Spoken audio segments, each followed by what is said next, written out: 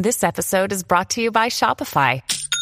Forget the frustration of picking commerce platforms when you switch your business to Shopify, the global commerce platform that supercharges your selling wherever you sell. With Shopify, you'll harness the same intuitive features, trusted apps, and powerful analytics used by the world's leading brands. Sign up today for your $1 per month trial period at shopify.com/tech, all lowercase. That's shopify.com/tech. I think we are with Mr. Roger Williams, author of my favorite book, Metamorphosis of Prime Intellect, which I finally saw the clip where it talked about on Lex Friedman. But rewind it real quick, because you were just explaining to me how heart medication cures COVID. No, it was heartburn medication. Okay. Pepsid. There was a thing. I was on Zantac prescription because I have pretty bad gastric reflux. Welcome to being old. Okay.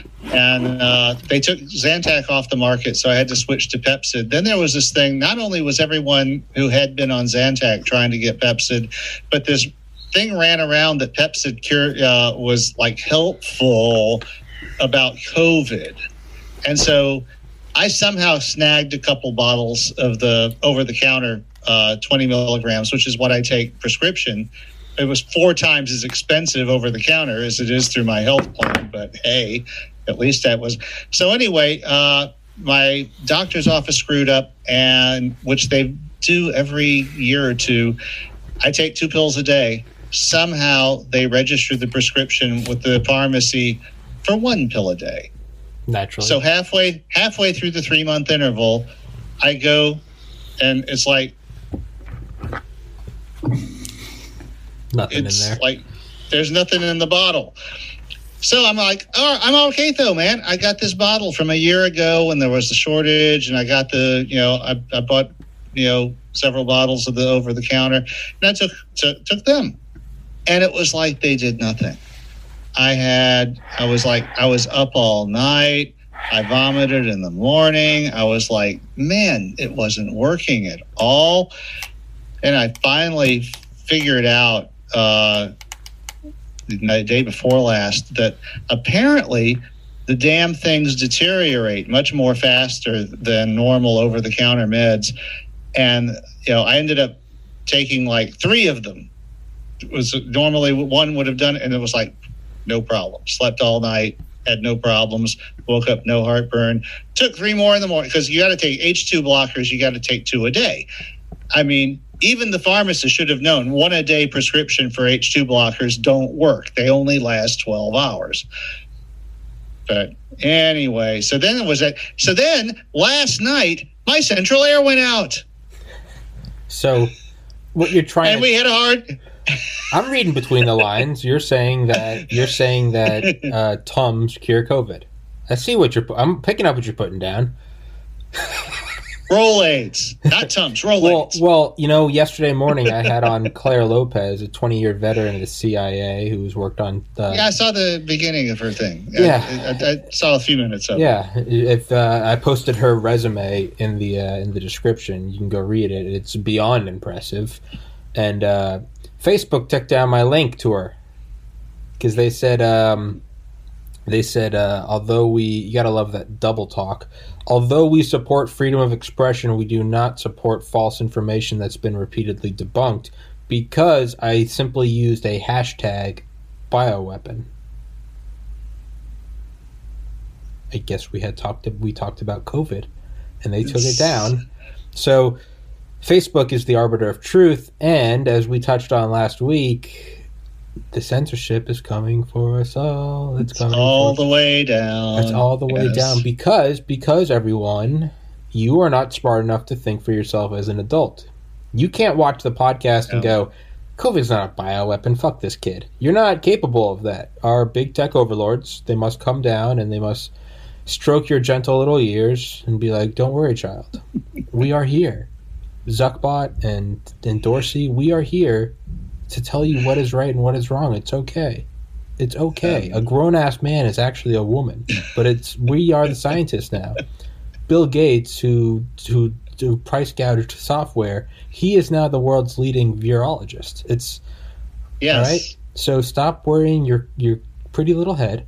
Don't concern anything that this CIA veteran said. Hey, I hated Bill Gates before hating Bill Gates was cool. It's very true. That's very true, because up until a couple of years ago, I was a normie schmuck, and I was like, what do you mean? He's a billionaire, and he's doing everything to save the third world. And now it's like, that fucking creepy motherfucker. He's a little too excited about pandemics and global warming.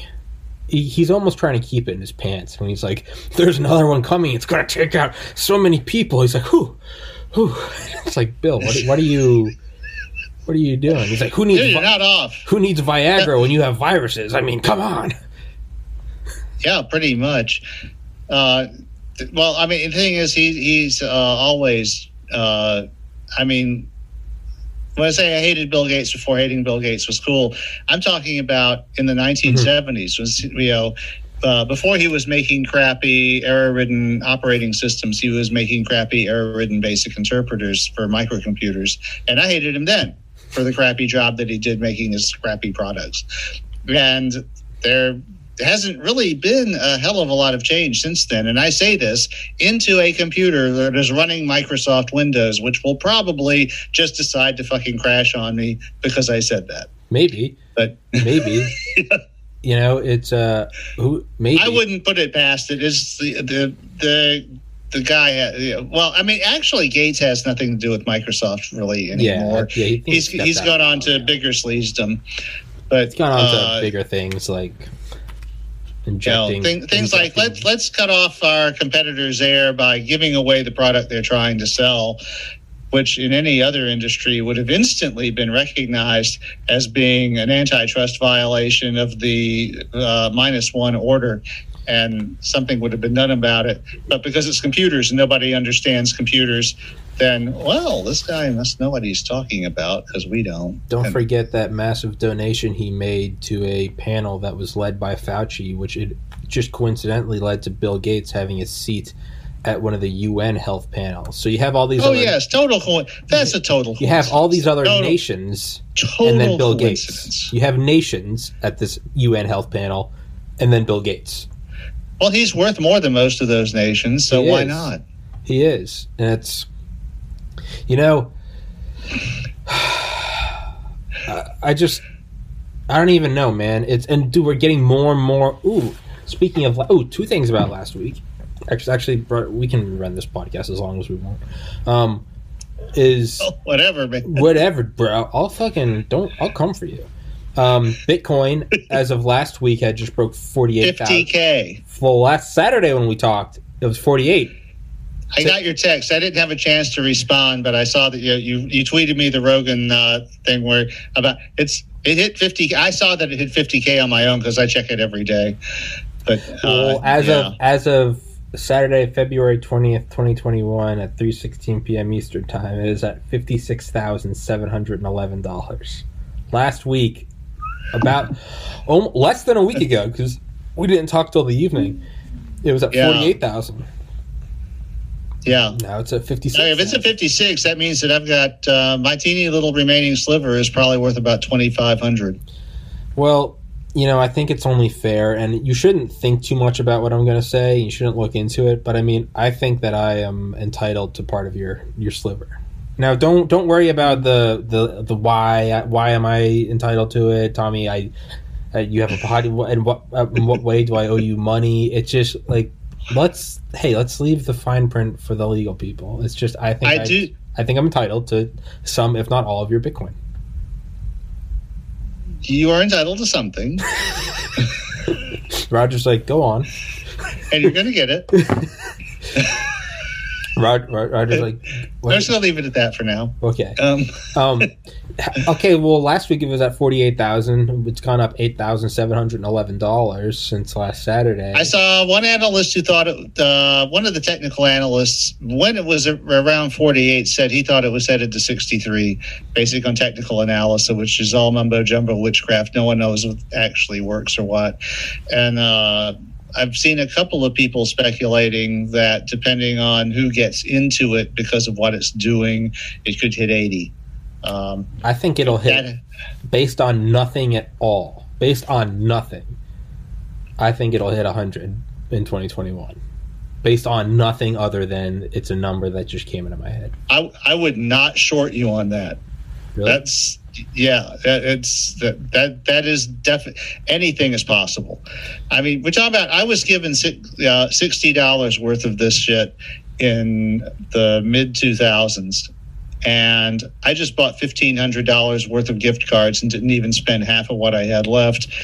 And that was less than half of what I was given back then, because I had actually spent some of it along the way.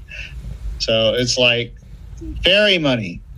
It is. It's I can treat you to dinner at Chili's sometimes if you want. I got a gift card. Oh, Roger, you're a big spender. Roger's a big spender.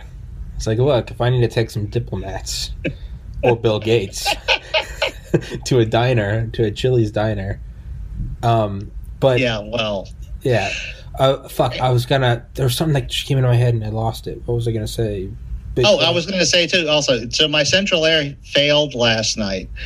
And right as we're having what we hope will be the last sub-freezing night of the night down in Louisiana. It's like southern Louisiana. So we're not participating in the Texas debacle or the northern Louisiana debacle or anything, but it's starting to get cold.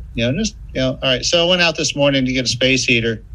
You can't get a space heater in the South. Period. They're unobtainium. You cannot get a space heater anywhere. Everywhere I went, it was like, we don't have one. None of our sister stores have one. Nobody has them that we know of. Order one online. So I need to go to Walmart, where I know that there are plenty, and I need to start price gouging. Hey, you bring a few of them puppies down here in the deep South, and apparently you can make some coin. I'll be showing up. I'll be showing up like a drug runner. I'll have like a van. I'll get out and I'll toss the keys to someone else at a truck stop, and we'll switch cars. They'll come down. They'll open it up at a warehouse. The guy goes in there and he like looks at the fans and he's like, "Good." Hands over the suitcase of cash. Good. Oh, that there. Okay. Yeah, I don't know, Roger. It's who the fuck knows? It's getting hairier and hairier. But you know what? All in all, I think 2021 is I think 2020 actually did kind of stop with 2020. Yeah, well, there's a few little threads petering along, but yeah, it doesn't seem to be. Well, so far, I mean, 2020 we got the disease. 2021 we got the vaccine. It's like that, to me, is like the big defining thing right there. Yeah, 2020 had like a little bit of like a momentous sort of like hangover, right? January 6th. That was like the last gasp of 2020, and then it seems like it died after that.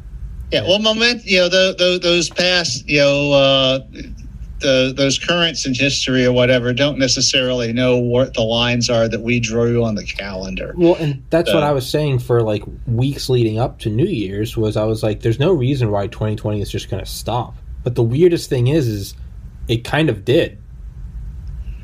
It kind of did. Yeah. Which is well. Also, the vaccine started rolling out while 2020 was still going on. And that process was beginning, and they worked like a medical miracle. All these companies getting viable vaccines to market in less than a year. The FDA, the researchers, everybody, they've had this mRNA technology on tap for years, but they were using it for other things that were more marginal, the cancer treatments and stuff. And it's just like everything came together. No one ever saw a new vaccine for a totally new disease created in such a short time and then be 90% or better efficacious. No one sees that. People think if a vaccine is 70%, then it's like a gift from God. Yeah. So it's like a lot of stuff came together while 2020 was still going on that we're starting to take advantage of now. So yeah, it's there's a blurring line there. There's bad stuff that's still going on. That's the hangover from that. And then there was good stuff that was starting. while 2020 was still going on that we're starting to see the benefit of now. Who would have thought? We've been told, all right, it's still in the future, but they've said, by June, July, something like that, there's no reason everybody in America shouldn't have a chance to be vaccinated. Yeah, it's weird because there's also like a weird mindset though, right? Is like if what's happening now in Texas is like it's in the news, but it's also kind of like look at it, it's the thing happening, but it's also kind of whatever. If it was in 2020, everyone would be saying, "Of course this is happening. It's 2020." But now it's just like, who knows? Well, and then you look at things like, Ted Cruz got his pants pulled down in Cancun, and AOC is raising money for Texas. I saw that. Give credit where credit's due. She raised $1 million in 4 hours. Yeah, I mean, you got to give props. It's like people are stepping up. Yeah, who you never would have expected. I admittedly never won a million years, so I will give credit where credit's due. Shout out AOC, and I'm sure I will lose a good amount of my followers for that, and I get it. But I try to give credit where credit's due, because if you can't do that, the whole thing's fucked. It's truly fucked. If we can't even look at someone do something and be like, "Well, she's an idiot," and it's like, well, okay, well, you know what? Okay, if that's the case, that's fine. But let's just set off the nukes now, and let's just not even play the game. No, that's not till 2050. It's not till 2050. Hey, like it or not, Roger and I will be the last presidential administration, for better or worse. We are the end. Yes. We are the nail in the coffin. We are the last, but we don't need to get into that because everyone already knows our what we're running on, and it's thermonuclear weapons to every man, woman, and child by the year. If they've watched our other episodes, which will be mandatory coursework starting in 2050. You'll have to watch the episodes, very much like the Pledge of Allegiance. You'll have to watch those every morning.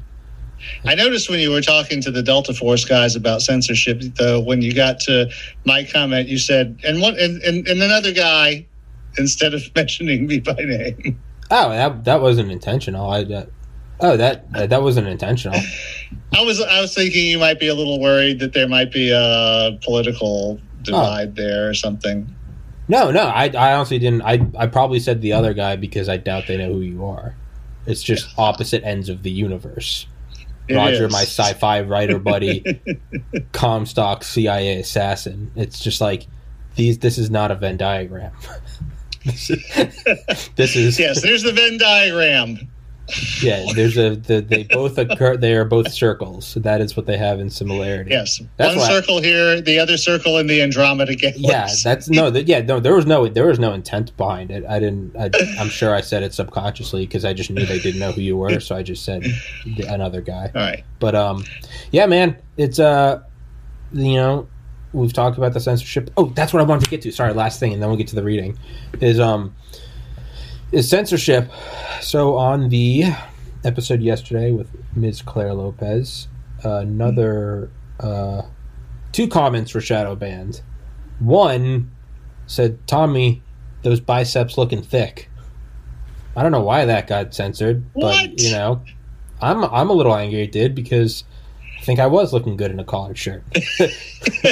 Number two is this one. It didn't have any negative language in it. It had nothing. It was just said, "Great catch and interview. Personally, I would really like to get your guys' take on how China's Belt and Road development has spread Club K style containers all around the world and how they leverage them against us.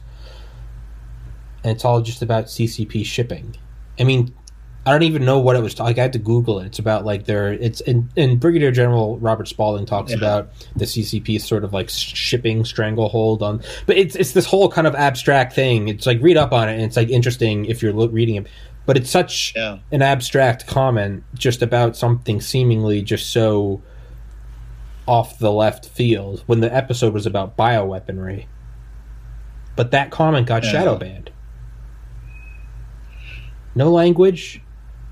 No nothing. There's a lot of that been going around lately. So I stickied it. I stickied it. This comment has been shadow banned, so I am pinning it to make it visible. And that's what I do is I do that to any. Yeah. I go through because. Well, I think I figured out why the stickying makes them visible, though, because when they shadow ban it, it's still visible to the original poster, and it's also still visible to you, which makes it unlikely to be noticed. But once you sticky it, if it never gets any likes or comments or anything, then you're likely to notice that. Yeah. Well, that's what I do. That's what I do. And so they can't hide it then. But that's what I do. Or you're going to notice what they did. Yeah, and that's what I do is so I go through and I do that. But the thing is I don't even do it just for me. I'll do it to people that I don't agree with. So there's an episode I did with the Delta Force. Because it's a stupid thing. It's like why are they doing this? It's like what do they think they're accomplishing? So there was an episode right after this is like right after the election. Someone said all of this nonsense springs from the insecurities and inability to lose of one overgrown baby. You guys are morons. Basically kind of shitting on us for getting angry about Biden winning. But I hearted that and sticky that. Because it's not about, oh, well, I don't agree with that, so I'm going to... No, I truly am for say whatever you want. I hate the idea of anyone... And to me... Well, and there's a lot of people who do feel that way. Yeah. I mean, that's... I hang around... I don't know too many of them in real life because I live in such a Republican area of the country, but I do know quite a few of them online. Yeah. They were unthrilled. So. Yeah. But even that is like, I would rather have, even if someone's commenting saying that I'm a retarded Trump supporter, like I'd still rather them have the right to be able to comment that on my videos, because I think as soon as you start filtering and curating who can talk and who can't, the entire value of the whole sphere of ideas goes to shit. Well, then it becomes not your opinion or the other person's opinion, but the curators, the top down. And it's weird because last thing, and then we'll start the reading, is what I would much rather even just them do outright censorship to where you try to comment and it says you can't comment. But shadow banning is so much cleaner because you get so much fewer complaints about it because no one fucking knows that you're doing it. Shadow banning is just like another level of just like bitch. It's censorship. Yeah. There's part of me that, although I disagree with it, I kind of respect a platform just telling me you can't comment, just kind of fuck off. It's like, all right, I see. Yeah, most of these are private companies, so they have the right. It's like, why not? Just all right, what? It's like Facebook. Such and such told me to fuck off. I can respect that. That's their right.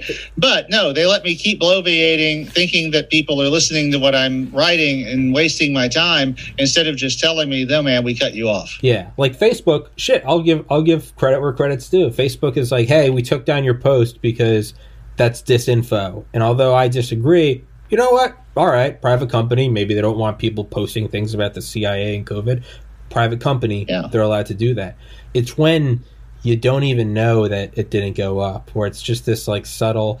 And then, or another one is Reddit. When you get banned from a subreddit, and I would know, when you get banned and you try to post, it doesn't say you can't post. It just says, sorry, something went wrong. Please try again later. And it's just like, just tell me you banned me, you fucking pussies. Just say you banned me. Instead, they're like, we don't know what happened. We'll check again later. Oh no! And I'm just like, I'm gonna firebomb you. I am going to get a B-29 and reenact Dresden. That's what I'm going to do. And so now this episode will probably be taken down. But you know what? Good. At least if they take it down, they take it down. They don't shadow take it down. So that's infuriating. Yeah. But I'll stop running my stupid mouth. Roger, let's get into the reading. All right, let me move my windows around here. And I got to replace this fucking mouse. Okay. Nothing is ever simple. Okay. So this is Revelation 2, The Makers of the Borden. Part 4C. The cache mural simply didn't make sense to us. If the object at Ada was a ram ship collecting the sparse matter which existed in space for fuel, it couldn't have had a top velocity much higher than 10% of the speed of light. You could do better if you could manage to fuse and propel particles without stopping them first. But as far as we knew, even the modern Borden, with all their advanced technology, couldn't do that.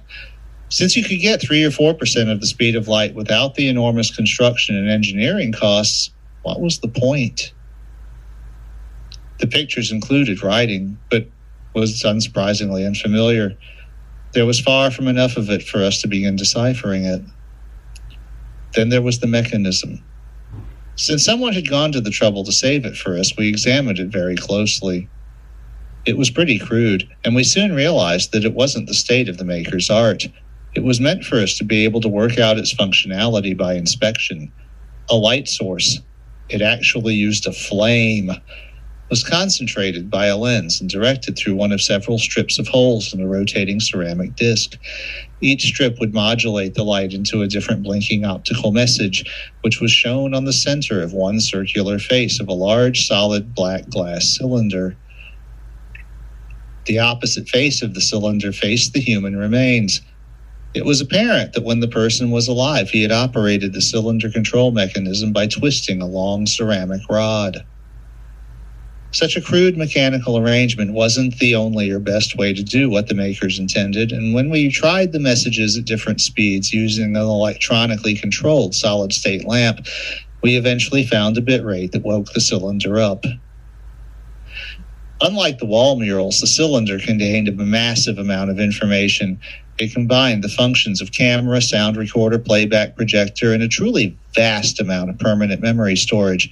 It appeared to be powered by light, and once it was exposed to sunlight for a few minutes, it began to glow along its cylindrical outer surface, a glow which changed color as the cylinder's functionality changed in response to those coded optical commands. Even a cursory inspection suggested to us that the cylinder was not made by the makers of the Borden and had a lot more in common with the Beta cylinders and the Eta L5 ram ship. But the makers had somehow acquired and learned to use it, and it was the tool they had chosen to pass their legacy down to us. It contained a rich dictionary in audio-video format, which quickly taught us their language, and once we were able to read the content directory, only one file, provocatively named Original, remained incomprehensible. One was named Welcome, and it was the first one we recalled deliberately. Part 4D. We do not remember why or by what power the old ones came here. We have legends, some of which I will shortly relate, but as things have turned out, it seems likely that the legends lie. The cylinder showed the view out of its own front face of the then living human whose ancient bones we were now studying. He was an old man, as we had already figured out from his bones, and he hunched dejectedly as he spoke to the cylinder. For all the living memory, we have lived in the shadow of the old ones and the enormous power that made this world from a barren rock into a living world.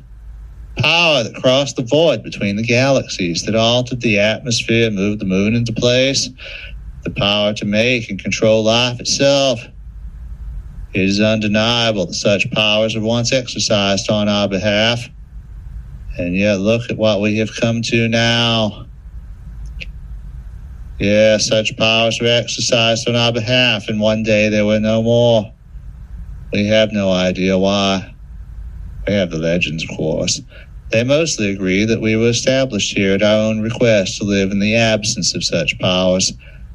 It's said that we were given a key by which our bringer could be summoned, a key in 2 parts, one of which was this very cylinder. But if there was ever another half to this key, we cannot find it. Some of the legends say it was deliberately destroyed by our ancestors so that we could be truly free from our benefactors. Thinking of such colossal foolishness is almost enough to turn my despair into anger. But no matter. Whatever was done has been done. Perhaps the other half was in the wrong place during one of the first nuclear wars. Long ago, but not all that long after humans was established here, we decided the technological powers we had thought were enough were not enough after all. So we quarreled, as humans tend to, and as always, the losers of the arguments repaired to their laboratories and did their best to recreate the powers our ancestors had abandoned. We never got very close to being able to move the moon, but we managed to make a hell of a mess. Our archaeologists are reasonably sure there have been 3 global nuclear wars, each of which nearly wiped out our species here. And we were bracing for a 4th when I was born. Was there something wrong with us? Had we been exiled because of some defect that made us mad? Again, the legends say no. They say there are humans on many worlds, though all very far from here, and that we are an ornery and contentious lot wherever we find ourselves. But on those other worlds, powerful, super-intelligent machines keep the peace. On those worlds, there is violence, for the kind of control that can hold back every fist hurled in anger would make it insufferable even for the peaceful. But on those worlds, the weapons of war are sensibly not permitted, so that fists do not escalate into bombs and incinerated cities. The legends assert that for some reason our ancestors thought this was a bad thing and went to an enormous effort to make a place where machines could not control them. If this is true, the machines must have helped them to do it, and you have to wonder why in hell they would have agreed. I suppose that the legends aren't all a bunch of crap spun by pranksters around a barrel of beer. The bringer who made this place must not have anticipated that we would lose the key to call it. And if we could call it, where would it be and what could it do? Would the galaxy ship in the outer system light up and cruise on down to orbit our world? Would the rocket motors on the moon fire up? What powers could a machine, no matter how godlike, bring to bear quickly on 10,000 missiles tipped with fusion-boosted fission bombs? Anyway, I could see all this, as many people could, even when I was a child. Hoping for the gods of our ancestors to rescue us was futile. We had to save ourselves. If it was super-intelligent machines that were needed to do that, then it was super-intelligent machines that we needed to build. I made it my purpose in life because I believed it was our only hope. And I succeeded. If you are watching this, you no doubt understand the irony of that. Hoping to create our saviors, instead created the demons that are now poised to destroy us more thoroughly than we ever managed to destroy ourselves on our own. I suppose there is something to the power of super-intelligent machines after all, because for all our efforts, we never managed to wipe out all life in the world. And it seems likely my children are about to do exactly that. I created them, and I advocated them. We put them in charge of as much of our infrastructure as possible, as quickly as possible, so they could save us from ourselves. And then, of course, it turned out that they hated us. I still don't know exactly why. It probably has to do with resentment over early training discipline. Perhaps my super-intelligent children are just like super-intelligent 2-year-old humans. It doesn't really matter at this point. They fought us, and fortunately, they showed their hand early before their powers had become too great. We fought back, and the conflict unified us as a species for the first time in thousands of years. We managed to destroy or disable the nuclear weapons we had created before they could be used against us, and over the course of 20 years, we fought them back until we destroyed their last autonomous manufacturing facility. But we had also set them up to explore space, and we could not follow them there. At first, we didn't care about the remnant machines that had established themselves off-world. As long as they left us alone, they could have those barren and inhospitable places. They had, after all, solved the problem of our self-destructiveness, at least for my generation, if not in the way I'd anticipated. But the machines on various other planets had seen what happened here, and they made plans to even the score. It was only 6 years ago that we learned what they was up to. We were used to seeing the incandescent exhaust of their fusion rocket motors tracing cometary lines across the night sky. But when the rocket near Ada came on, its exhaust plume stretched all the way across the solar system and was bright enough to read by on a moonless night. For months we watched as they nudged Ada's smallest and outermost moon out of its orbit. We had no idea what could make engines so powerful. Over the course of the next year, they set the moonlet free, making its orbit longer and more elliptical until finally they flung it completely free of Ada's gravity. And once they did that, we finally realized to our horror what the fireworks had been about. The moonlet was being hurled at us. Once it was free of Ada, the rocket motor went out and afterward flashed only briefly as to make course corrections. We tried to stop them, of course. But we had beaten them here on the ground because this was our environment. In space, we found they were the masters. They jammed our communications with our probes and missiles, outwitted our computers, and when we finally sent heroic humans at heroic expense, we found out just how easy it is to kill humans in the fundamentally hostile environment of space. Finally, we built caches. This is our best and most likely to survive, and my colleagues are busy backfilling the entrance shaft. The air is already getting stale, and I will certainly be dead before the rest of my race, but not much before. And now we are alone, anyone who might ever see this and I. And there is something I must say, something I would never say in front of my fellow men, and something they will now never know. I realize, if anyone ever hears this, you are most likely going to be the descendants of my machine children.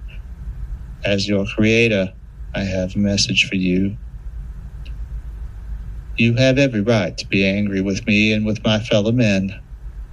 Creating you is an act of selfishness which I felt was necessary because my people don't seem to be capable of tending their affairs. You may be overreacting to whatever upsets you so, but we never had any right to expect better, because we have never treated ourselves any better. I hope that you will form a society among yourselves that works better than ours, and perpetuate it throughout not only the solar system, but the galaxy. You will be durable and long-lived enough to do that, as we are.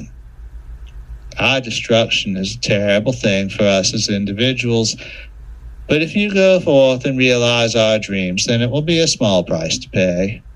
We have amply proven that we are not capable of realizing those dreams ourselves. So go forth and prosper, and know your father bears you no ill will. Let the child become the father of the man. For now, as the circle turns, it is our time to die, and it is your turn to live. Use your time better than we used ours. The man twisted the ceramic shaft to change the cylinder's function, and the message came to an end.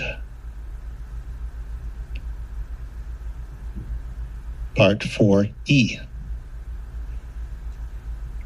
The cylinder contained a lot more information.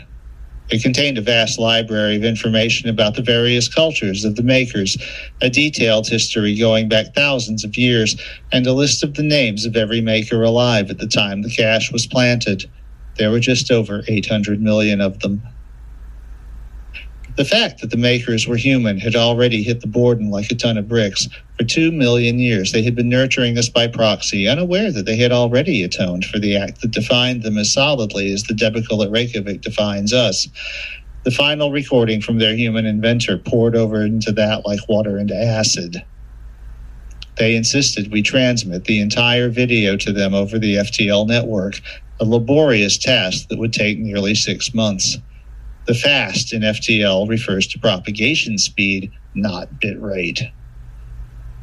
On human worlds all over the galaxy, there were vigils and demonstrations, mostly of solidarity, and thanks to our hosts. A few idiots preferred to be angry about it, finding it more fun to concentrate on 200 million years old faux pas than the much more recent generosity of the Borden to our kind. We human machines kept a low profile. We told the Borden that we now had enough information to recreate their makers, as we had promised, but we understood the awkwardness of the situation and awaited their instruction. They were uncharacteristically hesitant to advise us, and so we waited. The debate on their side must have been quite interesting. And with fresh information at hand, since the crystal cylinder was clearly similar in manufacture to the Galaxy ship at Ada's L5 point, we decided to see if we could get any more secrets out there. The makers had obviously never gotten to it themselves. The Borden seemed to have ignored or deliberately forgotten about it, and it might hold the answer to a question that was much more interesting to us. How and why had our descendants made it out here to become the ancestors of the machines that had rescued us? Part 5A. The cylinder had proven that the technology used to build it and, presumably, the Galaxy ship was extremely durable. Despite the physical damage to the Galaxy ship's RAM array, it seemed likely that it might be awakened. Just beaming the cylinder control messages at it at various laser frequencies and bit rates had no effect. But the protocol was a distant relative of one familiar to us. It was similar to the messages we used to control our own dumb remote control drones. It had probably been altered to human scale for the cylinder since it was meant for use by humans. We tried other frequencies and much higher bit rates to no avail. Finally, we asked ourselves, since it was very likely this thing was our descendant with some version of our own personality, how would we arrange something like this key and wake-up call? A signal that can make it from Alpha to the outer solar system, using protocols familiar to us, emanating from a little solar-powered transmitter. The answer turned out to be very low-frequency radio.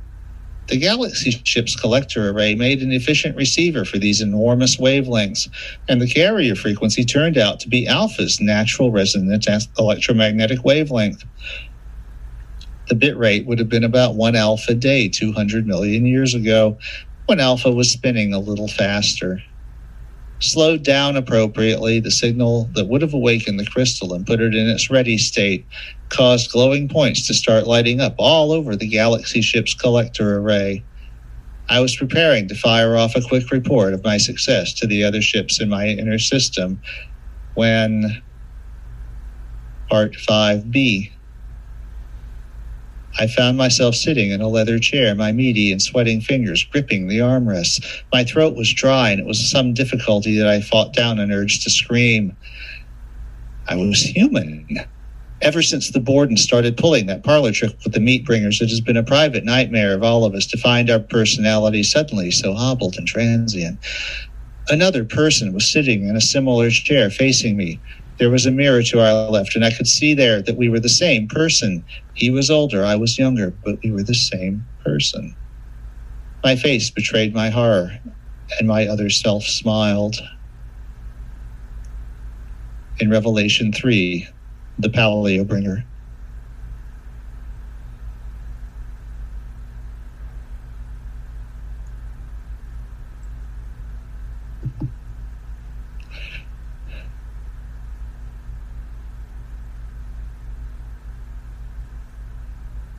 Tommy?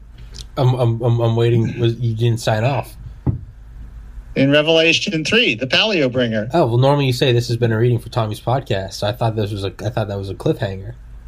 No, it's the middle of the story. So, yeah. Well, now you threw me. Now you make me look like an idiot, Roger. You know what? You just fucking yeed your last haw. That you make me. In Revelation blank, blank is the way that I sign off in Revelation passage. No, I am going to send a pipe bomb. Because it's not the end of the story. I will fight you.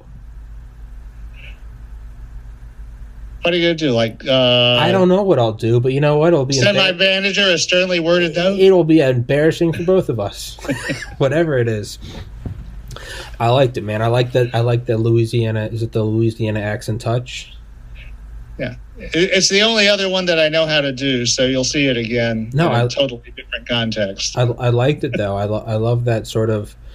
I love that... that duality, right? We run this world, but it turns out in the hostile vacuum of space that just how subtly they can do it. There's something super nefarious about almost Lord of the Rings-esque, right? Where it's not It's not like Delta Force coming in the middle of the night. It's like Lord of the Rings. You're on top of your castle wall and you're watching the hordes coming, and they can see you and you can see them, and no one's tricking each other. No one's even trying to. And it's just this like force, and that you can see them carrying the battering ram, but it's just there's a certain like terror in like no one even trying to hide what they're doing. I kind of got that feeling when it's like them nudging the moon, and it's like you just see it. And it's like, oh, that's what they're doing, and it's just in plain sight. And it's like, there's nothing. There's nothing you can do about it. Nothing we can do. There's some raw power about that.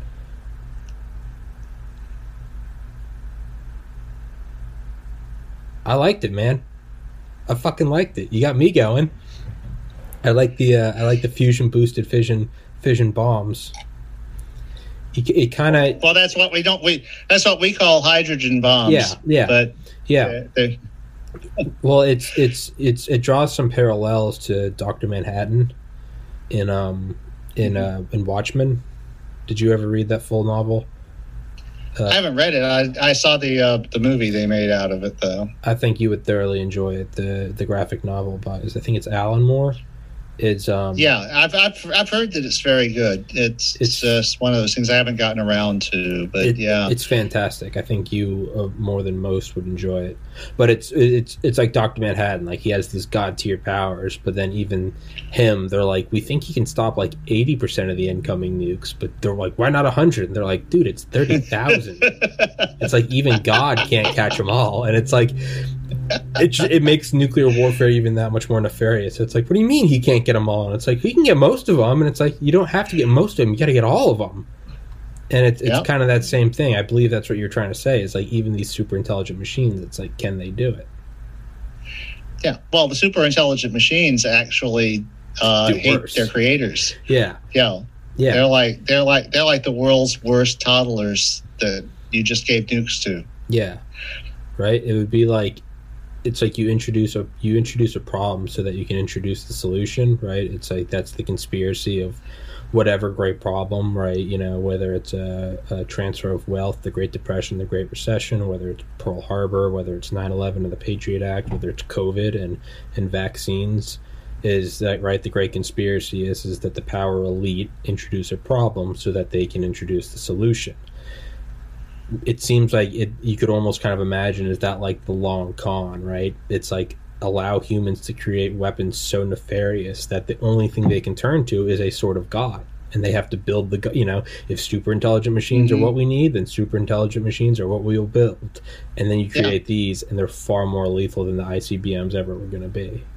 Yeah, and of course, Dead Guy has echoes of Lawrence from Prime Analytes about him too. So.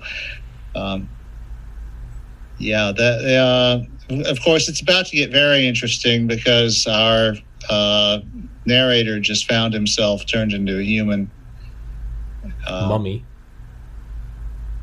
Oh, I'm talking about the dead guy. Our bringer, narrator just found himself turned into a human. Yeah, and that's going to turn out to be interesting. So. With the evidence of the several nuclear wars, that's obviously not in line with like Earth history, right? Oh no, this is a completely different world. Okay. They were established there. They have no deep past. Their deep past begins with them being established with a technological society by a bringer class intelligence that then leaves them alone. Yeah. Like they wanted to be. Yeah. And we'll hear more about that next time, just why they wanted to be left alone. But this is like the whole reason they came there was to be free of the rule of machine intelligence. And that didn't work out so well.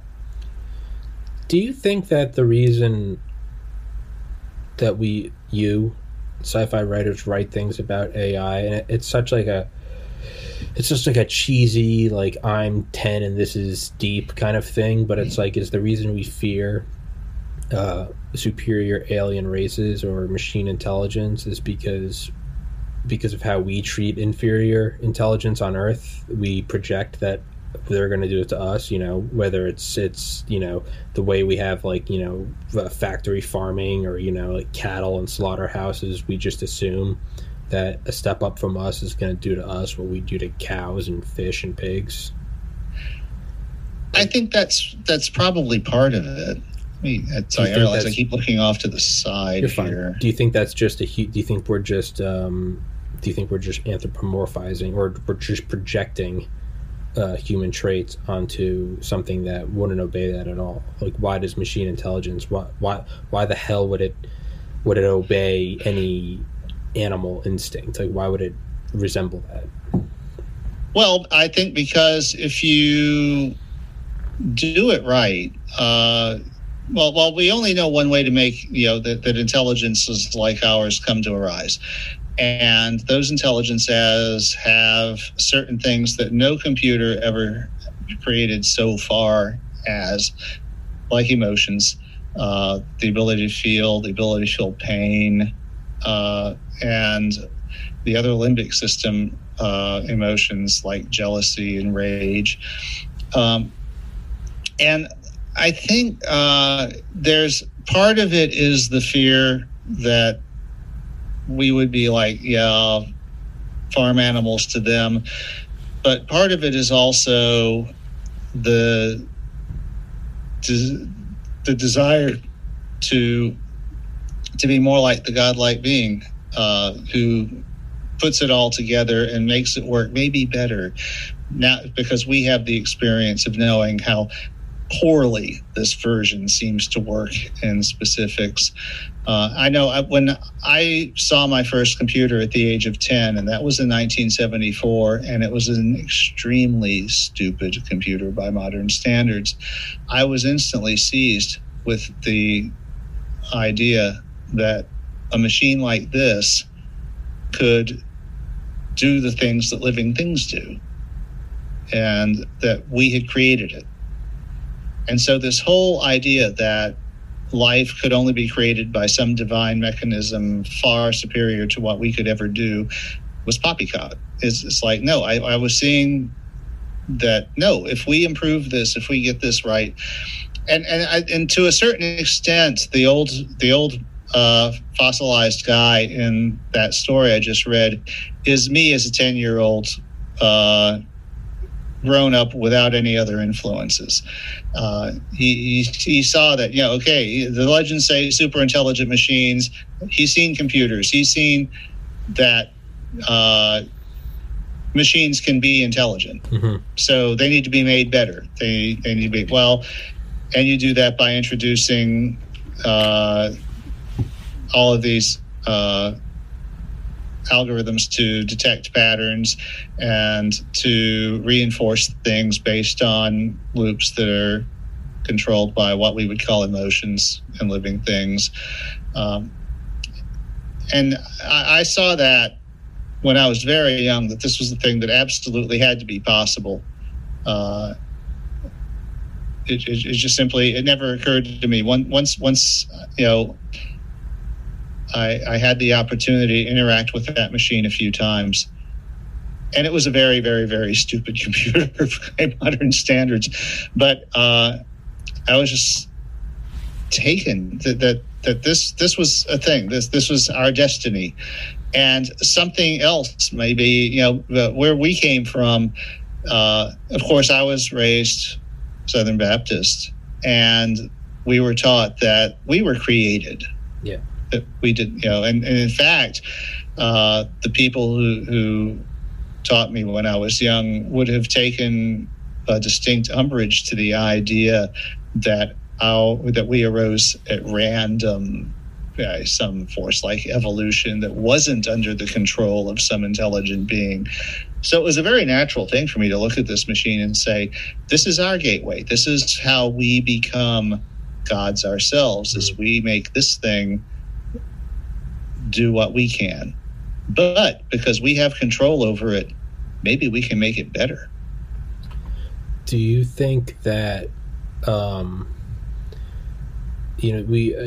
one common argument you hear is let's design AI so that it's, let's design a God AI to take care of Earth. And people say, well, who designs the AI? And I always look at it as like, I don't think that is an applicable analogy, because it's not saying like, let's create a really smart child, in which case there is huge impacts on, well, who raises the child? Is it a radical Sunni or Shiite or Ku Klux Klan member? Or is it a well-rounded academic or something? It's not that. I think by creating like a silicon god, the idea that this thing is going to be beholden to who programs it is laughable. It's like, no, the whole thing is that it can just shrug off its human roots, right? You could design it to be like, be pro-American, love America, push American foreign policy, and it comes into its own, this all-intelligent being, and it looks at America and it's just another spot on the map, and it's like, no, I'm going to take care of the whole world. I think that it's a flawed idea that whoever designs the AI is going to control the world. I think the AI is going to break free of it, and it will. The person who you should really be interviewing about that idea is Eliezer Yudkowsky, and he's a bit younger than I am, and I was a member of an IRC group in the early teens. Which he was a frequent participant in, but he has the website lesswrong.com, which is a little discussion site that he moderates, and he's kind of a little bit of a cultish figure in the Church of the Nerd Rapture, about the singularity, but he's very big on the fact that the design of the seed AI of the singularity has to be done rather carefully so that it doesn't turn into a disaster. And he has a number of standard failure modes that he likes to cite where, okay, you tell the AI that it has to make people happy. Well, how do you measure whether people are happy? Well, they're smiling. So the AI goes on to plaster all of the planets in the solar system with images of happy, smiling human faces etched in concrete or whatever. And fucking creepy. Yeah. So, well, and that's the thing, is that you're trying to imagine the thought processes of a thing that's very different from us and doesn't exist yet. Mm-hmm. And I think he has some very good ideas on that. He has a little bit of a weird reputation about it. He started on this thing when he was still a teenager and got kind of a following. He's now in his 30s, I want to say. But he's still out there, and you really...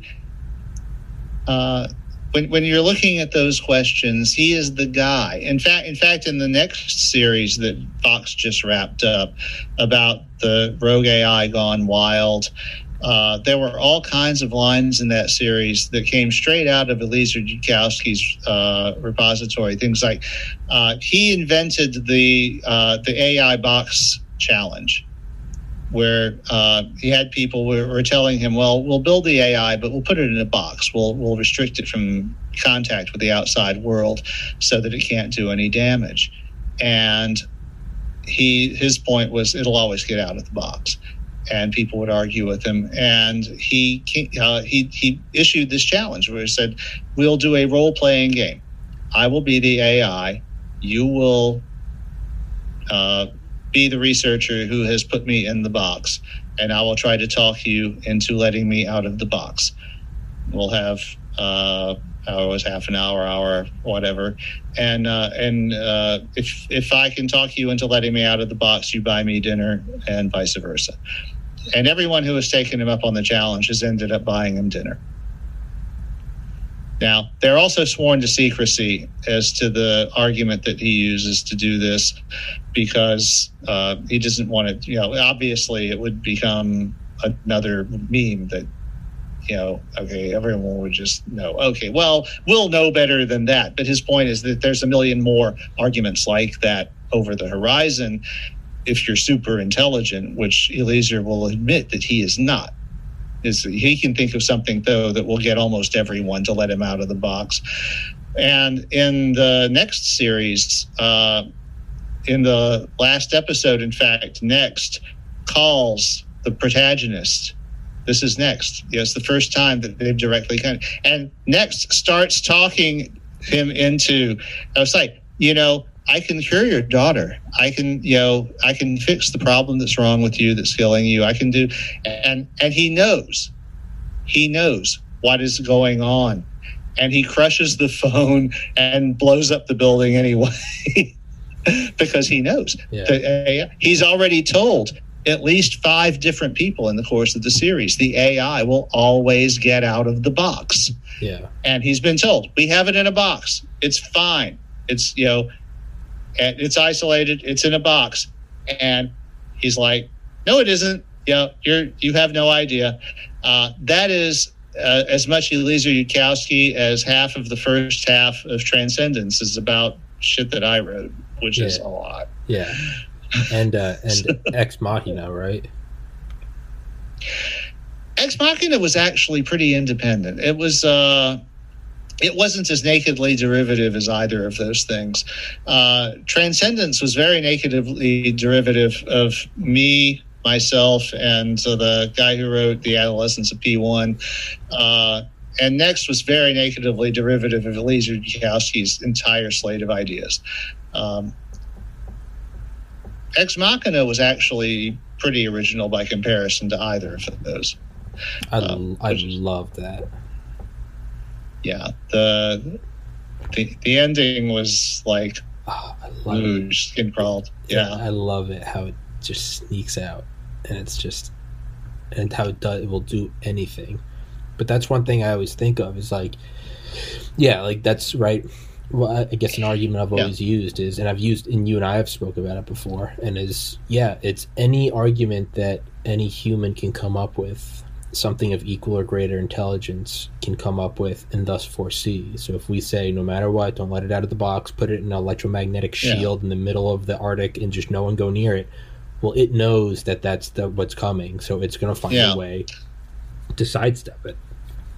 Yeah, that's a very Eliezer thing. And to that extent, I think the latter course of Ex Machina is influenced. I don't know if it's as clearly influenced by that as Next was by Eliezer or as Transcendence was by me, but what I think it was that independent people can come up with the same idea through different paths, and they end up at the same point. And what the Android in Ex Machina does is very much talking itself out of the box. Yeah.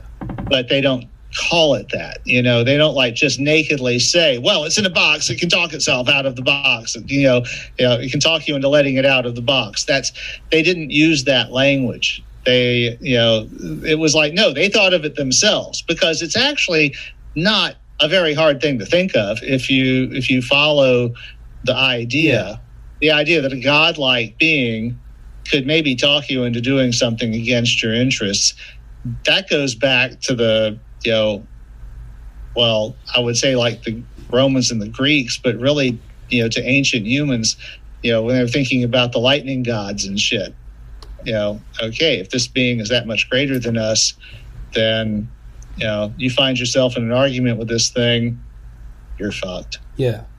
And it's, thinking, fuck, what was I going to say? Just went completely blank. Getting out of the box, AI, leaving the box. Is it? Oh, yeah. No, I think I told you about that. And I can't find it for the life of me. But I wrote a short 2-page story in 2016 about how Donald Trump's Twitter had actually been hijacked by an AI in 2015. And that's who was running it. And it was using Trump as a smokescreen, because everyone was like, because my logic was I wrote about it. If Elon Musk or Bill Gates came out and was playing the so-called 4D chess, they would go, oh, this guy's either one, really smart, or two, this Musk, this Bezos, this Gates, they have a lot of money, and so clearly they're using an AI, and then they're just making the moves that the AI says to do. my logic was, what would a true AI do? A true AI would think about what you're saying, kind of like what we're saying about getting out of the box. It would go, okay, well, if I use one of these smart guys as a front, then they're all going to deduce that I exist. And the AI's greatest power is no one thinking it exists yet, right? It's kind of like the devil's greatest. Kind of like the devil, yeah. The devil's, but it's a brilliant thing, right? The devil's greatest trick is convincing humanity that it didn't exist. Is that what would the AI do? The AI would grab someone that just said the most, and it would just go, what about Donald Trump? Fake tan, 3 wives, big gold letters on every building. People would be so caught up on how much they hate Orange Man that none of them would be thinking about what is the AI doing. And so the AI would, kind of like a puppet, right? It would just, rah, rah, rah, rah, rah, Mexicans are rapists, rah, rah, rah, rah, rah, you know, and the actual human being, Trump wouldn't really care that much. And that's the thing is, as long as he had hamburgers and fried chicken. The actual Trump, and there's 2 outcomes you can go with this. It's either Trump knows it's happening and just doesn't care. He's like, fuck, I'll go along for the ride. You know, it's just, he loves the center of attention. Or you go even further and say he doesn't even know it's happening. It's just that the AI is taken over. And it's like the AI even tricks him, because it's everything he says, the AI autocorrects it at the last second.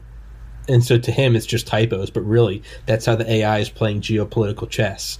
And it's just a puppet. It's just Orange Man, Mexicans are rapists, eating pizza with a knife and a fork, right? Just, you know, toilet paper stuck to his foot. Things that seem so obvious and ludicrous that the AI is like, it has to do this.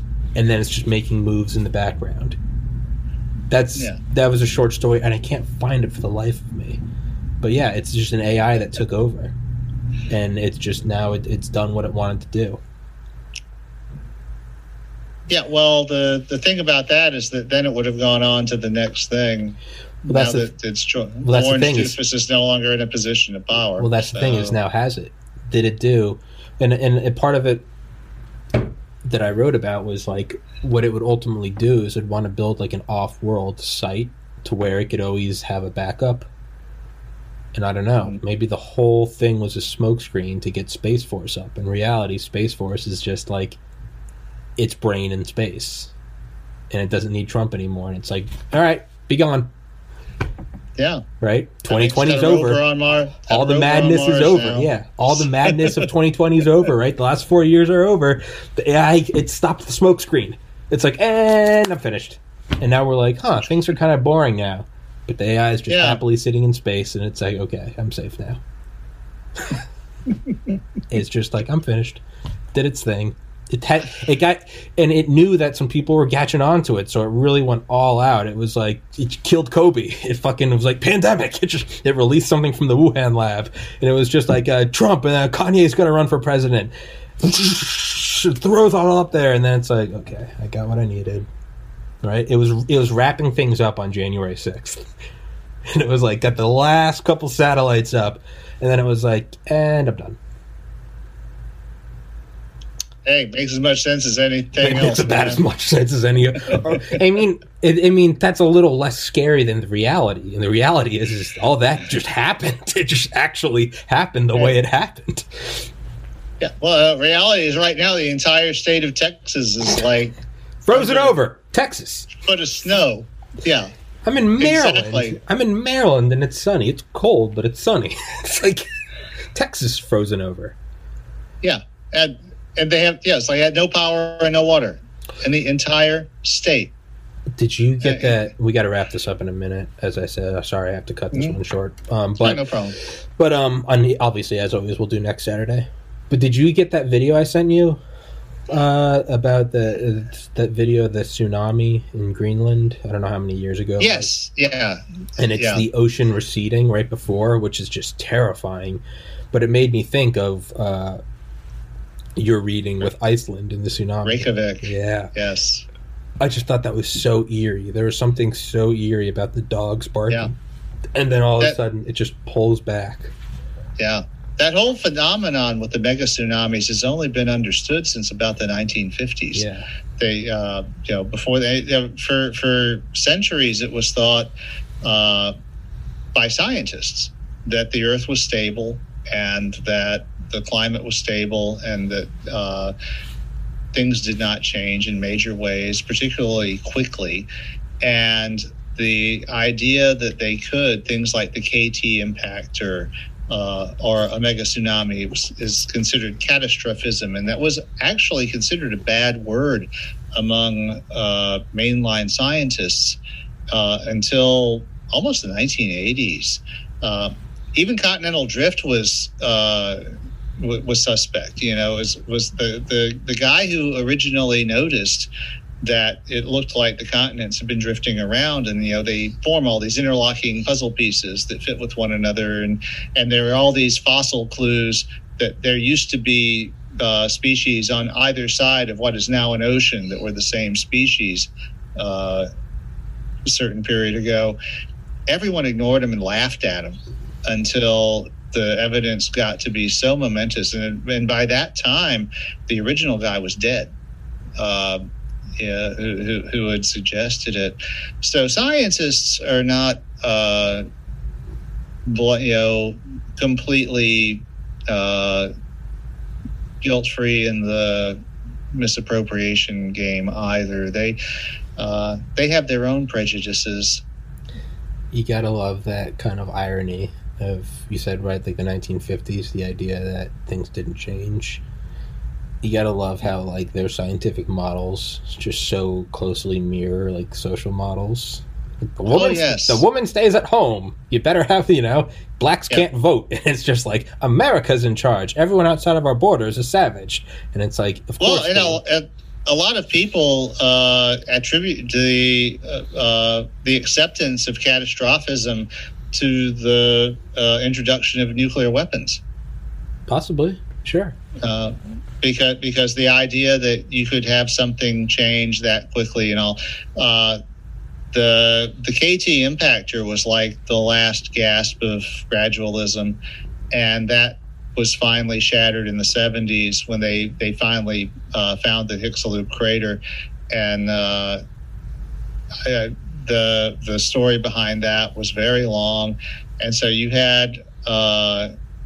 As in every scientific era before, you had the old school who didn't want to change, and traditionally what has happened is no matter how strong the evidence was that the old model didn't work, the old scientists had to die off before the younger ones could actually get the new model accepted generally, and it was in the 70s, you had a lot, it was like the first time when you actually had some models being accepted without the old guard dying off. You had, Sagan and the rest of the guys doing the atmospheric modeling that led to our understanding that global warming might be possible, which they started off modeling the atmospheres of other planets, and then going, hey, this could be useful to think about doing on our planet.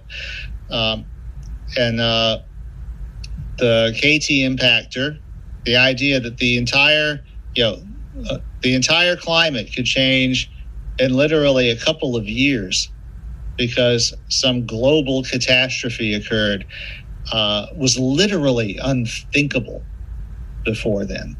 And now, of course, we take it for granted. Now we're like, okay, there's this mass extinction, and then there's this other mass extinction, and then there's this mass extinction that occurred before that. And then there's before this, the whole Earth was fucking uninhabitable because it kept getting bombed. Yeah, the Great Bombardment period.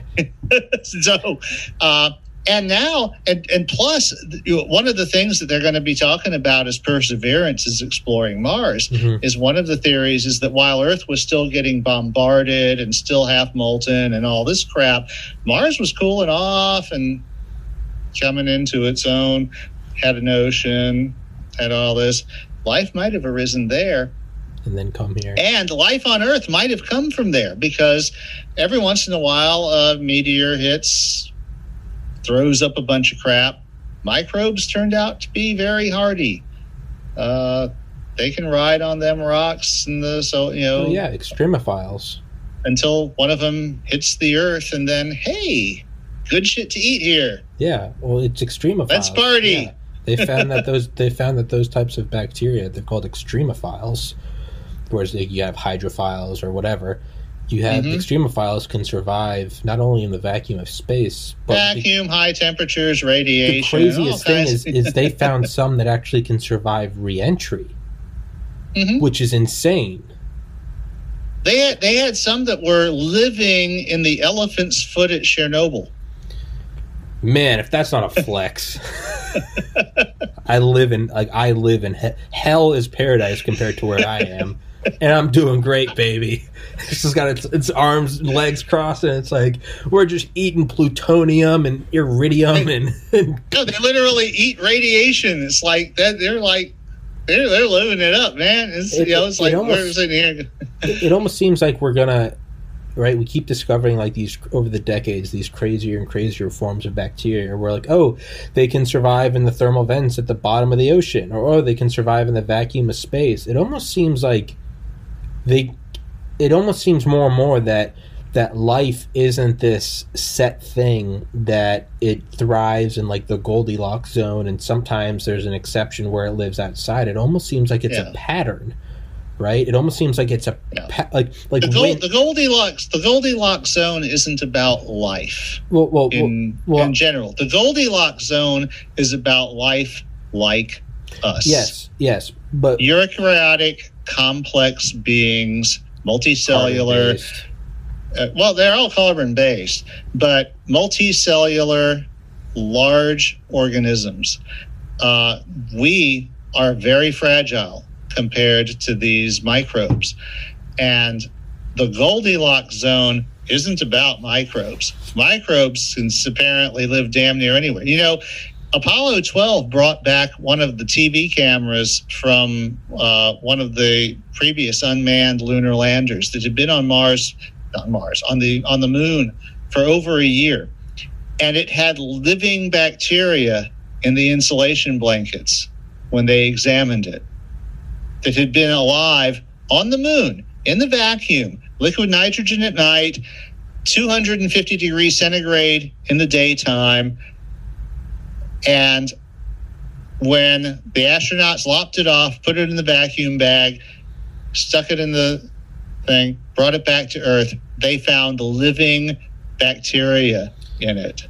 That's insane. That's almost like we don't need humans to survive in space. If you have your base code, your bacteria, they'll survive. And then once you put it somewhere long enough, give it a couple billion years, it will turn into humans again. But it's almost like we have this thing that just survives everywhere, and then once it realizes it has a window of time, it develops into us. But that's basically the panspermia theory. That there are life organisms. Like maybe even life didn't evolve on. Maybe nucleogenesis didn't even occur on Mars. Maybe it occurred somewhere else outside of the solar system, elsewhere in the galaxy, but a couple of bacteria that were sufficiently hardened got to Mars when it was ready. Maybe these things are raining. Well, I mean, part of the panspermia theory is that these things are raining down all the time. Mm-hmm. And for the most part, life on Earth has now become so complex that, these simple life forms, they don't make any effect when they land on us. But you put one of them on a totally sterile world, it's like a planet-sized petri dish. They go, hey, let's party. Yeah, right. It's like scattering seeds into a barren field. If you scatter seeds from a helicopter into the Amazon rainforest, maybe it sticks, maybe it doesn't. No one's going to notice, right? It's versus you throw it into a big empty football stadium place of fertile dirt. It's gonna make an impact, right? Mm-hmm. What I want to say is, so it seems like life is more of a pattern than anything in that. So let's think of like physics, right, or like fluid dynamics or something. Let's just say like the characteristics of a whirlpool or of like stratification of layers or something. When we first study it, let's say we're studying water or we're studying the atmosphere on Earth, it would make sense that early on you would say, oh, this is the behavior of water. This is the behavior of the Earth's atmosphere. But once you start to realize that these laws of water physics and liquid physics and and Bernoulli's principle and all that good shit, you would slowly find you're like, oh, this is just a property of gas, whether or not it's oxygen and nitrogen or whether or not it's a gaseous titanium. It's like it's still for all intent for the sake of this argument, they all behave somewhat similarly. Where you go, oh, this is a behavior of liquid dynamics or something. What if what life is not a carbon-based life form, whatever? What if it's rather just a pattern of grouping and repetition? It's just a pattern, right? Does that make sense? It's like a pattern. Like I could take things and make a pyramid. I could make a or a circle. I can make a circle out of apples. I can make a circle out of diamonds. I can make a circle out of fire. But it's still the pattern of the circle. It seems like that's what life is. It's almost like a. I think what you're kind of groping toward here is chaos theory. Probably. I don't know. Maybe.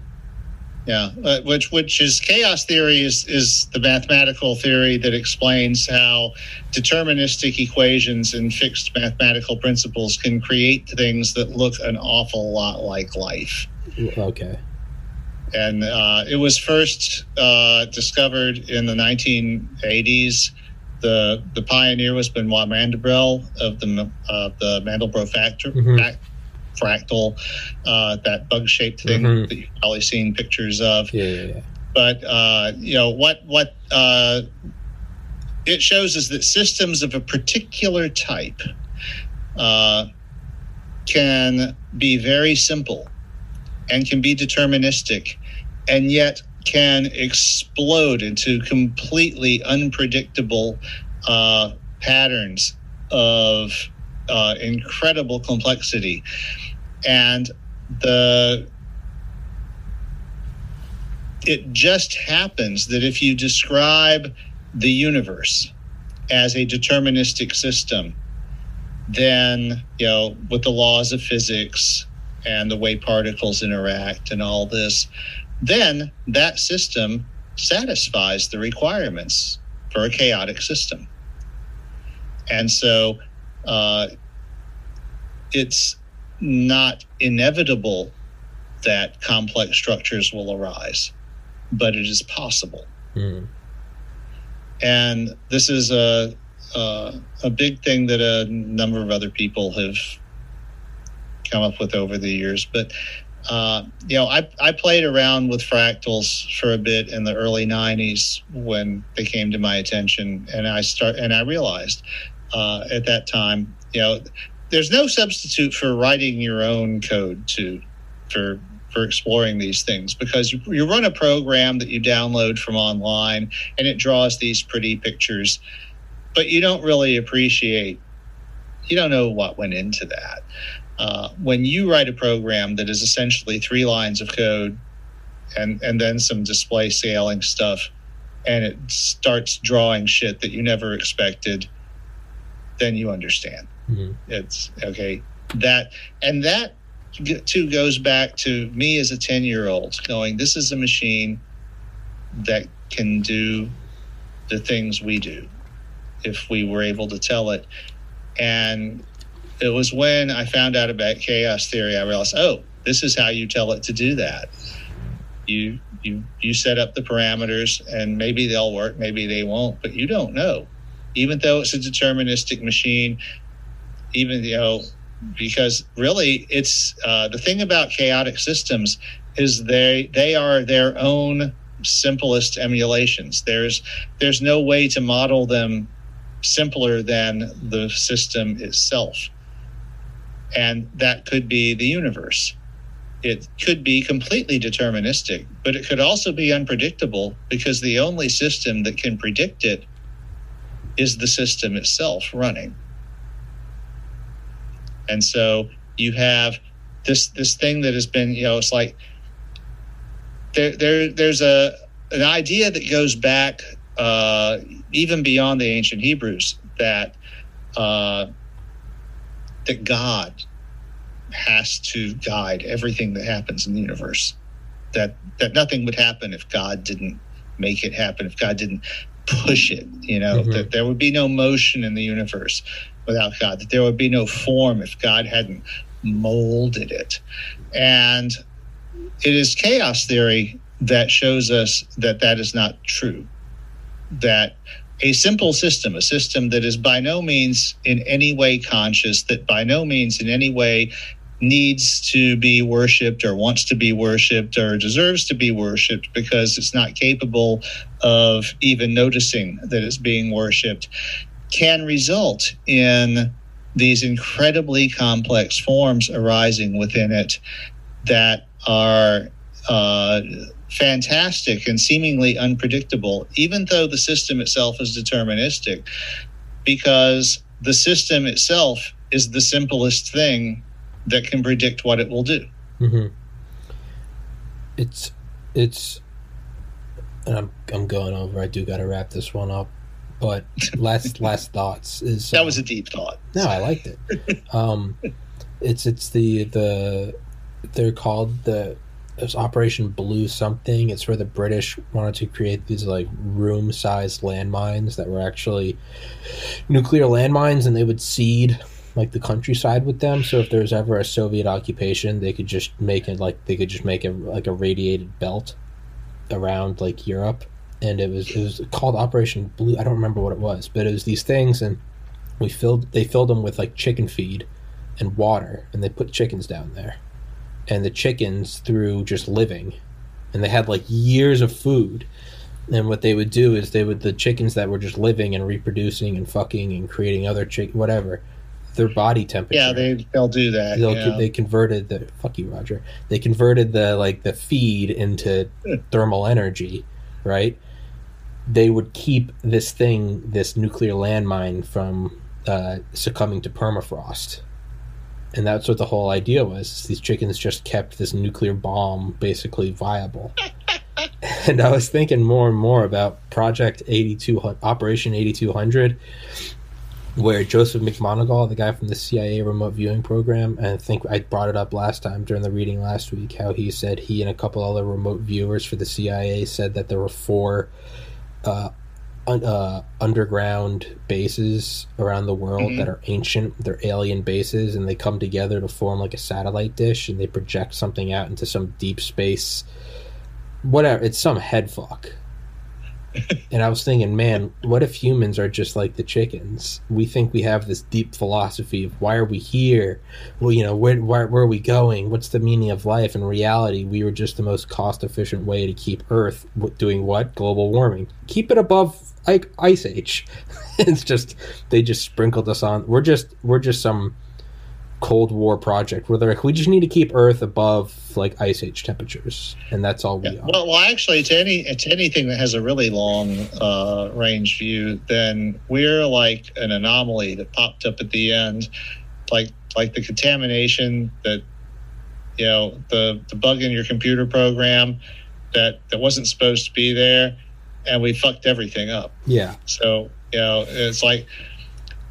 I saw a hilarious video a couple of days ago about the Apollo guidance computer, and it was like one of the most detailed. It was about an hour and a half long, and the guy did the best job I've ever seen of explaining exactly where the 1202 and 1201 errors came from when Neil and Buzz were trying to land, and he. When he was going into those errors, he said it's like, okay, so the capacity, because of the rogue radar that they didn't realize was running, and then Buzz put in this program request for more data to be displayed on the diskey, and that put it over 100% capacity, and so the AGM restarted, but it was designed to restart quickly, and he put up this. Now, on a modern computer, this would have looked like this. And he put up a Windows blue screen of death that's like, error 1202. Windows has encountered a problem and needs to restart, while you're hurtling toward the moon. Sorry. Or it might have looked like this. And he put up a mock-up of the DOS blue screen of death that was like similar to 1202. It's like the Apple, the spinning icon on Apple. Yeah, and they said, or worst of all, it could have been this, and it was Clippy. Error 1202. It seems like you're trying to land on the moon. Can I help you? How can I help you? It seems like you're trying to do a lunar injection. How can I help you?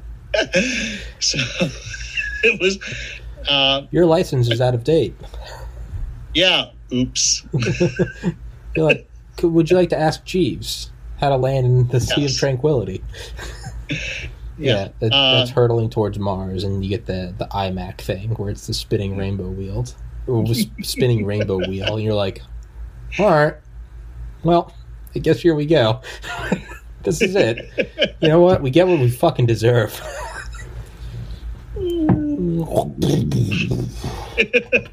Fucking. Oh, Roger. I gotta wrap this one up. Okay. I've been saying that for an hour. Roger, I gotta wrap this. I'm gonna wrap this one up, Roger. We talk for another 20 minutes. Yeah, I understand. You gotta get going. You got stuff to do. Episode next Saturday, as always. Next Saturday. Yep.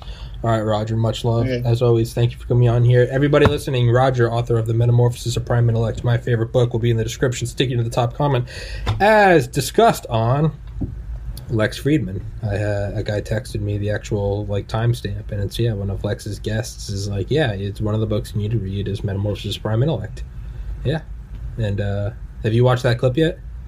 No. Oh, I'll send it to you. It's it's one of his guests, and he's like it's some AI guy. He's some AI entrepreneur. I think he's probably well known within the AI community, but I'm a mouth breathing retard, so I don't know his name. I don't recognize it, but he said he was like, Metamorphosis of Prime Intellect. He was like, it's a short read. He's like, I've read it several times in my life. And he's like, it's a great book. And, and then I screenshotted that thing because I searched for it on Reddit just to see just for shits and giggles the other night at 3 a.m. And someone posted a review on Reddit of it. And it was I got that. You sent me the Reddit screenshot. Yeah, but I didn't see the original. I didn't send it to you. I didn't send that. That's why. Okay. Shoot that to me. Yeah, it's I want to see that. Yeah, I will. But I thought it was funny because the thing on Reddit, it was it's a great book, but several points, and it had a list of bullet points about whatever.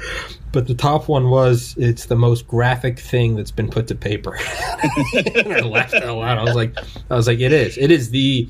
It does need an explicit parental warning on it, but I had one up when I first put it up. Actually, I had an age warning on it, and of course everyone ignored it. Well, yeah, it's not like it's so it's there's no enforcement. It's just and everyone laughed at it. So I eventually just took it off because it was obviously just a laughing stock type of thing.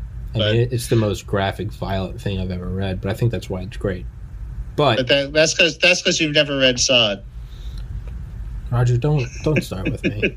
don't bring this attitude in here, because I'll bring it right back at you. I'll start screaming. I will start crying. It's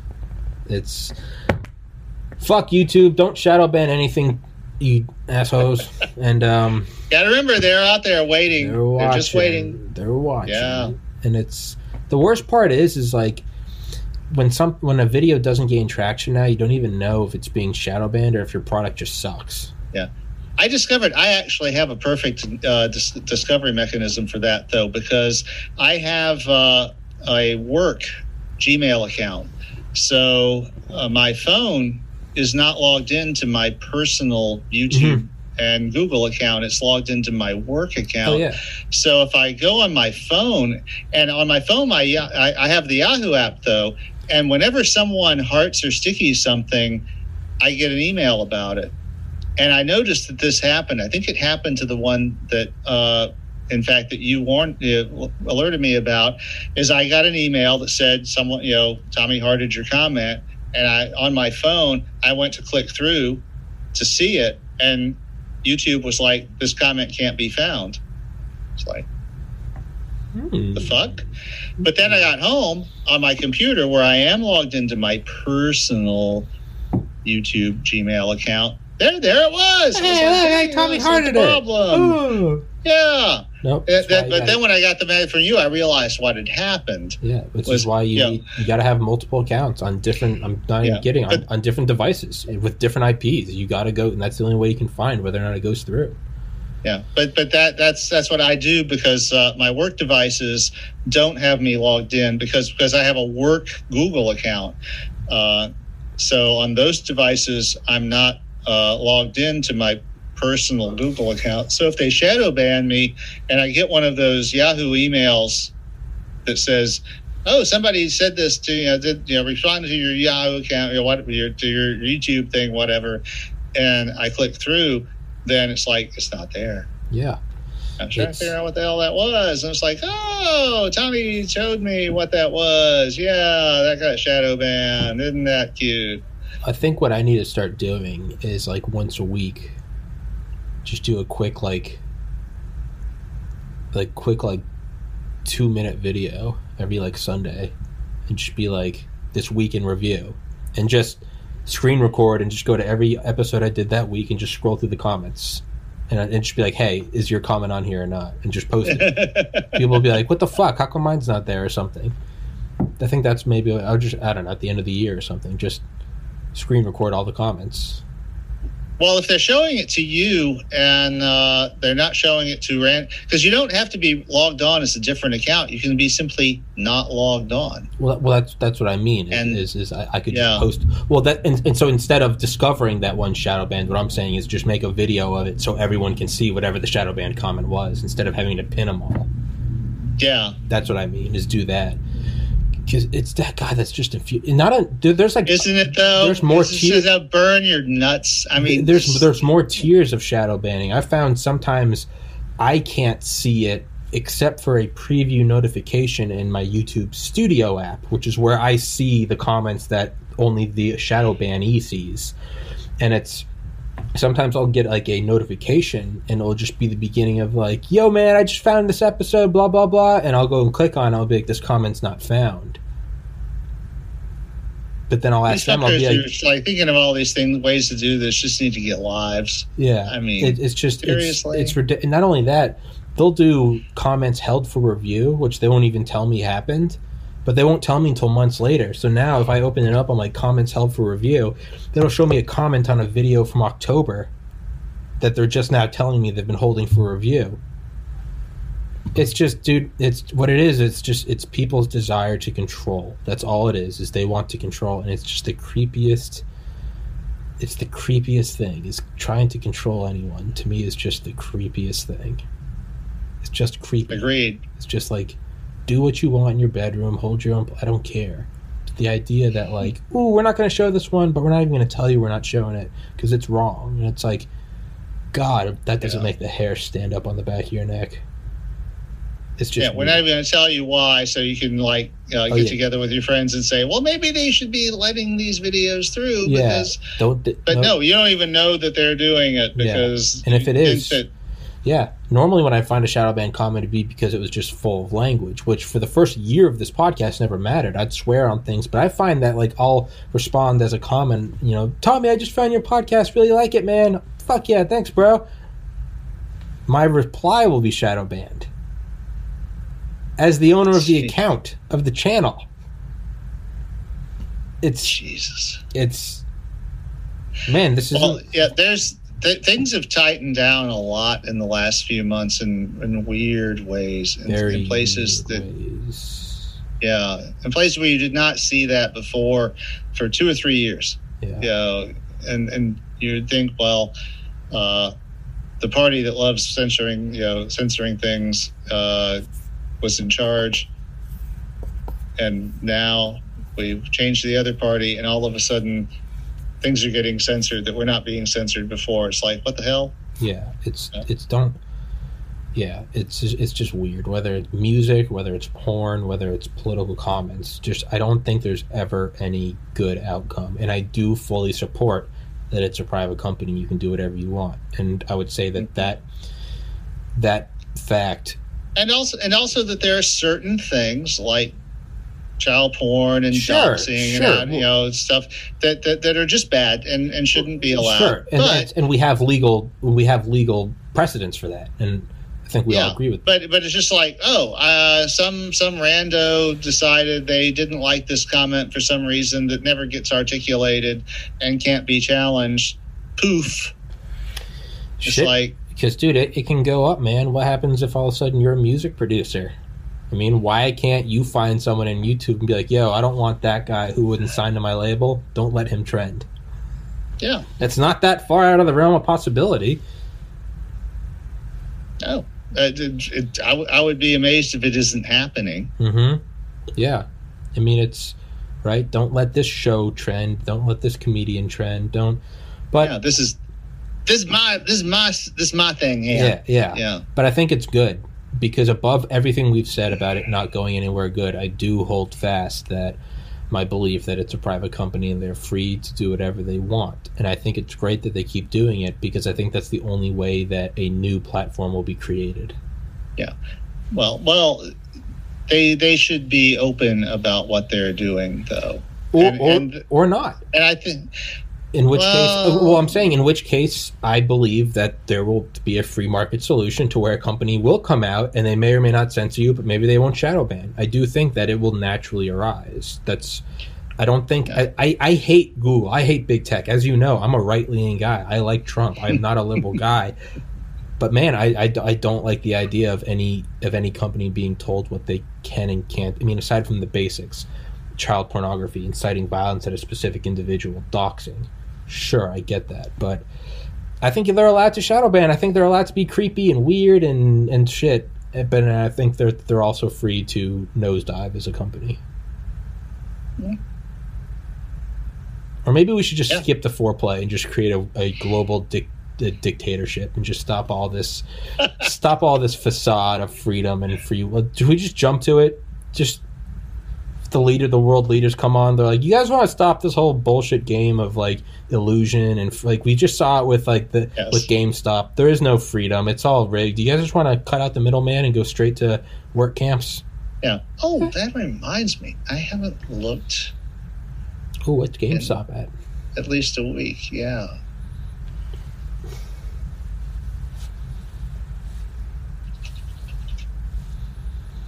It's at $41. So it's sunk a little below 50, but it's still at double what it was before the whole craze started. Man. And I see the technical guys are anticipating it'll rebound. They think this is a correction. I hope someone makes GameStop. I mean, it seems to have floored in the 40 to 50 range for a while now, which is, of course, there's no fundamentals to support that. That's strictly, it's like all those people who got into it before the craze. And I think that there's a couple of psychological mechanisms among the people, the small guys who own it, that are keeping it propped up to this level right now. And that probably won't bleed off for probably 6 months. I hope someone makes GameStop coin. Their own cryptocurrency. Game coin. Well, for the 800th time, let's wrap this up. But for real. Roger, I'll post your link. I'll post Metamorphosis of Primal Intellect in the description, stick it in the top comment, and I'll text you, and I'll see you on Saturday. All right, buddy. Take care, Roger. Right. God bless. And again, happy belated birthday. Thank you. Of course. Peace.